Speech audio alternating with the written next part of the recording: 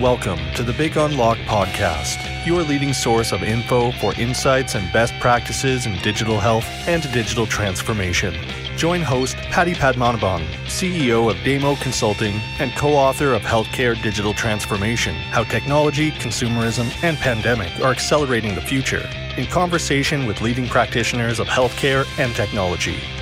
This podcast is sponsored by Health Next, the enterprise-class virtual care platform from Tech Mahindra Health and Life Sciences.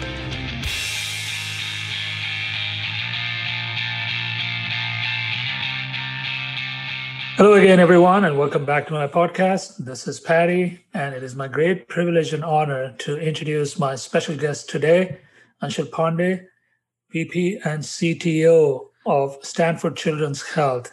Anshul, thank you so much for setting aside the time, and welcome to the show. Thanks, Patty. It's great to be talking to you, and all the good work you've been doing has been well received and appreciated. Thank you so much for that. So let's dive right in. Could you give us a little bit of an overview of some of the digital programs that are currently operational at Stanford Children's? Yeah, so our digital journey has been there for many years now. We were in the forefront of what was happening from a digital perspective for pediatrics. And some of the things that we did, it made sense for us very early on to start investing in terms of thinking about how to do remote monitoring, how to get that data, and then how to make the clinician's life easy in terms of being able to use that data that was coming from digital monitoring programs. Right now, like everybody else, telehealth expanded considerably for us. And likely so. And the work right now has been around ensuring that we still retain very high levels of telehealth post-COVID. So as a good example, there's a massive work group behind the scenes to understand what happens post-COVID and what will be the barriers for us to stay at high levels of telehealth. And then how do we eradicate those barriers, right? Whether they're regulatory barriers, billing barriers, or experience and equity barriers. So that's really huge for us. And then besides just the telehealth and the remote monitoring portion, there's a ton of work going on in terms of process improvement and process optimization, as well as new business ideas in terms of how we use digital to take care of patients a different way and to integrate and connect and attract patients from all over the country, if not the world, for things that we do better than anybody else. And after that, once they have had the procedure, to be able to take care of them remotely while their local physicians take care of their day-to-day needs, as the case may be. Yeah. Now, you're a children's hospital, and obviously your population is a little bit different from adult populations. Right. So what makes your population unique when it comes to enabling care using telehealth and remote monitoring and other digital health tools? Yeah, so one of the interesting things is, and it's a good thing, is that kids overall are healthy, right? So all the things that we as adults have that are usually tied to how we took care of our bodies or did not take care of our bodies or genetic factors, kids usually don't see that. So the biggest challenge is the number of, the N for us is really, really low, right? So I'll give you an example. We're working on a program to be able to do electrocardiograms at home, that we could give that machine to a parent and say, get us these images remotely. And the N for that program is probably 12 or 15 at most in a year. Right. So the programs are really unique in terms of the size of them, which also makes it more complex, because the biggest challenge we have faced is that a lot of the devices are really, especially on the home monitoring front, are really not made for kids, because the financials don't work out for the monitoring companies who develop them. So we're kind of an afterthought, which makes some of these things even more challenging for us to build, design, and develop. Yeah, it's interesting you say that. In many ways, even though your patients are children, the users of the technology may be the parents. And Correct. So you're designing both for the children and for the parents. That makes it a very unique dynamic, I imagine. Absolutely. And it's a fidelity issue too, right? So if you think about just a simple thing as a weighing machine, the fidelity we're looking for is a newborn, where we're looking at grams of fidelity, not pounds of fidelity, as an example. So that's interesting and challenging by itself. and then to ensure that a parent can handle it, and then the data can be sent from a remote device back to us. So yeah, definitely some very, very unique challenges in terms of getting all of those pieces to work together. Yeah. So let's talk about the technology itself. In your role as CTO, how do you go about assessing your technology choices when you're implementing digital programs? And what do you see as the role of the enterprise IT system, the EHR system, as an example, in your digital roadmap?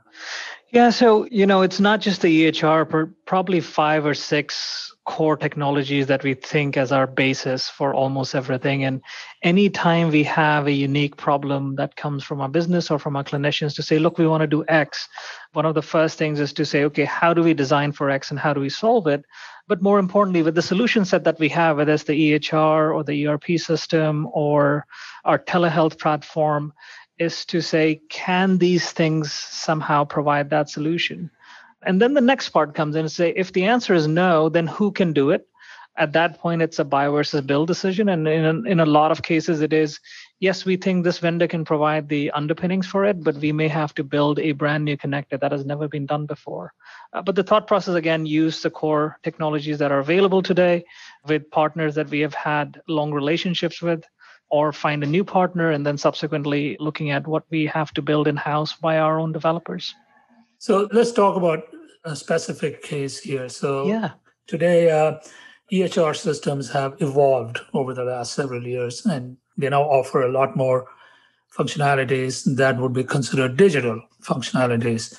So when you're left with a choice of using a quote unquote native capability from your core EHR system, is that your default, or do you look at alternate solutions that may be best in class, standalone solutions? And after all, you're in Silicon Valley, there's no dearth of standalone solutions, innovative solutions. How do you make those trade-offs? Where do you begin? Could you walk us through a little bit of the thinking when you come to this kind of a situation? Absolutely. So I'll preface with an example that we just brought online a few weeks ago. One of the things we were struggling with telehealth was the whole structure around telehealth was built on a patient getting a message through the patient portal, which means that they have to have an email, right? And one of the things we found out from our patient community was, from an equity perspective, a lot of people had smartphones, but not every smartphone owner had an email address. So how do you ensure that you can still send a telehealth visit information or a starting URL on text, right? And so our answer is, well, let's go to the EHR group and find out, have they done something like this before? Is there a solution that they have available? And the answer is no, they don't. We said, okay, let's go to our telehealth group and find out if that vendor has a solution for it. And the answer was no, because if you think about it, the vast majority is using emails as a starting point for a conversation, including you and me talking about it today. And then we start saying, okay, we have to send text. Let's figure out with our text messaging system provider. And they said, yes, we can, but I need this information from you. And finally, we ended up creating our own bridge. Within an EHR today, a provider can say, I have a choice to start my telehealth visit by sending a message to the patient and their families via email or via a text message. And that required all of that work to happen and some amount of development from our side to actually make it into a reality. Wow. These are some of the assumptions that we live with, right? I would never have thought that you could have a section of your population that owns smartphones but does not have an email ID. And that is just simply beyond my thinking, at least. But it's very illustrative and informative, because digital health, implementing digital health solutions, from everything I hear, is about all these small things. You're trying to cover everyone in your population, not just a certain section of your population, and you have to take care of everybody. So coming back to the topic of the technologies, now you talked about the fact that you're looking at 4 or 5 technology platforms as the core, including the EHR platforms. When you talk about digital experiences and creating the digital front-end experiences, there is a lot of tools that either are native to EHR, or you're getting it from the outside, or you're building it yourself. What about the backend infrastructure that needs to be in place for all of these solutions to work well, work seamlessly, and for the user, whether it is a caregiver or a patient, to feel like this is all intuitive, easy to use, and is working. Yeah, that's a huge problem. When we started on the telehealth journey several years ago, one of the things we were realizing very early is that this is the first time we are actually going out of our comfort zone of our clinics and our hospitals where we could actually manage that experience. We were managing the network, we were managing the device, we were managing prioritization even within the network to say, this traffic should go first and all. And we were reaching a point where we were like, gosh, we don't control half of the journey. We absolutely don't control the patient's device. We don't control what network they're on. We don't control how buggy or busy that network is and how many other things are running on it, right? And so there are really two thought processes out there around solving it. One is on the core infrastructure side. It's like, what can you do to make it better? And how do you solve that particular problem? And we did a lot of work on our own infrastructure side to say, okay, how do you scale up? What happens when you have to have, instead of 20 visits a week, to thousands and thousands of visits happening a week? Yeah. And can your network and your substructures actually scale up to it? But then the second part was a conversation with the software vendors to say, how do you handle network drops? What happens when a patient moves from Wi-Fi to a 4G to a 3G? And how do you gracefully handle that experience for a provider, and for a provider as well as a patient, because there'll be frustration on both sides, right? If you're not able to have an optimal experience. So a lot of work went into just understanding the differences in terms of how the software layers are designed. And it led to us actually changing our telehealth platforms midway through COVID, because we saw one platform performing much, much better than our existing one. But those are things you have to continue to do. There are software companies that are leapfrogging each other, and you got to take advantage of it. And it's more so than ever in the virtual cloud space, where the speed of innovation has increased tremendously, and at the same time, the options that are available are more too. Yeah, let's talk about some of those emerging technologies. What excites you now, both when you talk about the front end, that is at the experience layer, and at the back end, which is at the infrastructure layer?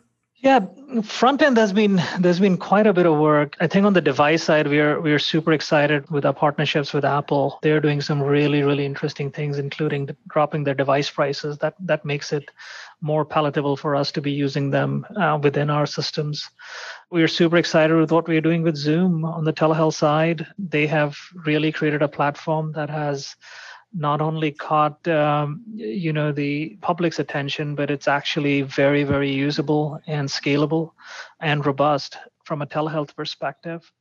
We are also looking at a number of groups, whether it's Automation Anywhere or UiPath or Olive, which provide different frameworks for RPA and AI-based RPA, which is getting to be very, very exciting. And then some of the things that are coming from Twilio and Well, in terms of the patient engagement side and the connectivity with the patient across multiple platforms is super exciting. What about voice? Are you using voice in any meaningful way? That's a good one. Voice has been something that we are still looking at to see how it plays out. One of the most interesting things is the population we are in. So there are two languages that really dominate the market we are in, English and Spanish.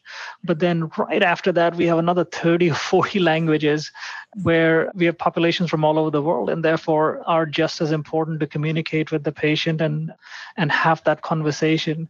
And that's the piece where voice has become an interesting conundrum for us to solve, is that do we bring an interpreter most of the times into the conversation, or is there a better way of handling it? And we haven't really solved that problem yet from a communication perspective. So it's an ongoing issue, and it's an ongoing journey in terms of how we are pushing and prodding our software providers to say, how are you going to help us solve this part of the journey, which is really, really important to actually have that meaningful communication between the provider and the patient. Yeah. What about the risks? Now, we talked about, all the companies that you mentioned. Some of them are very mature at one end of the spectrum. The others are very young companies, and in many cases, possibly VC funded, and it comes with the challenges of financial and technology risks. How do you manage them? Yeah, that's a good question. I think it goes into part of when we are doing the selection process, right? So we are looking at understanding, will these companies be sustainable? Look, we are not a innovation hub or anything where we actually provide the seed funding and stuff like that. Several of our partners are doing it, and great organizations. Cedars has a phenomenal program. Providence has a phenomenal program. Cleveland has had a program for a long time around it as well. So, that's not our MO. So we are not looking for really, unless it's a very unique one-off solution, to be looking at that earlier stage. But that comes into the conversation when we are selecting a partner to say, what's your sustainability like?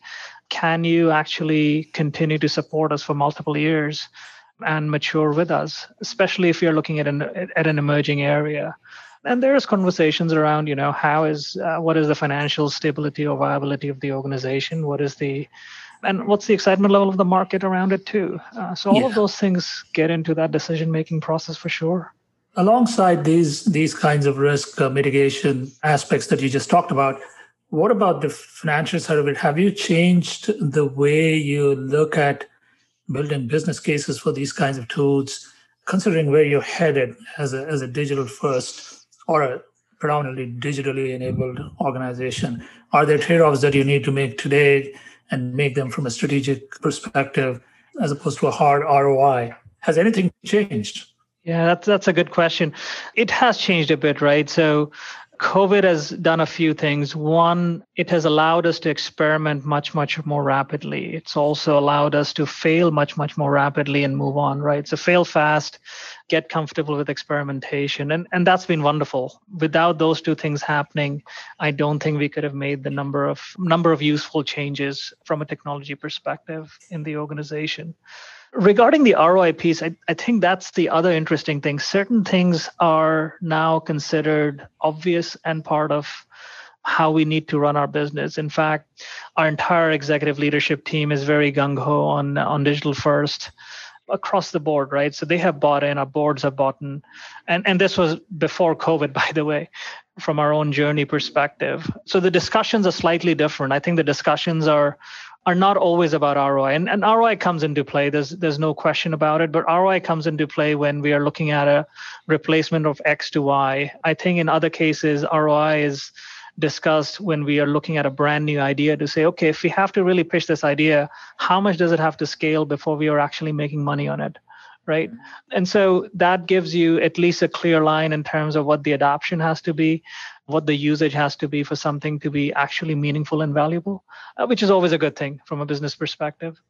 But yeah, we are experimenting a lot more, and there's a lot more thought to saying, if it is a good idea, let's invest in it. Yeah, and you're right there in the middle of Silicon Valley, where you have ample opportunity to experiment with new technologies, if nothing else, right? I'm sure there's a lot of people who want to experiment with you. Okay, we're coming up to the end of our time here, Anshul. This has been fascinating. I want to leave you with one last question here. If you had to share one best practice with your industry peers who are on their digital journeys, what would it be? Oh, that's an interesting one. I think engagement is important. So connect with different parts of your organization and come up with a single mission for your organization. That has helped us tremendously. It gives a lot of clarity when your CEO is providing the vision of what digital means and what digital could look like for your organization. And it also helps you through the peaks and valleys. It's a long journey, and you will have peaks and valleys, but having that commitment from the very top helps tremendously. With that, we're going to have to leave it there, but it's been such a pleasure speaking with you, Anshul. Thank you so much for setting aside the time, and all the very best to you and your team. Likewise, Patty. It was great talking to you. We hope you enjoyed this podcast. We invite you to subscribe to our weekly newsletter, The Healthcare Digital Transformation Leader. Write to us at info@thebigunlock.com with your feedback and questions.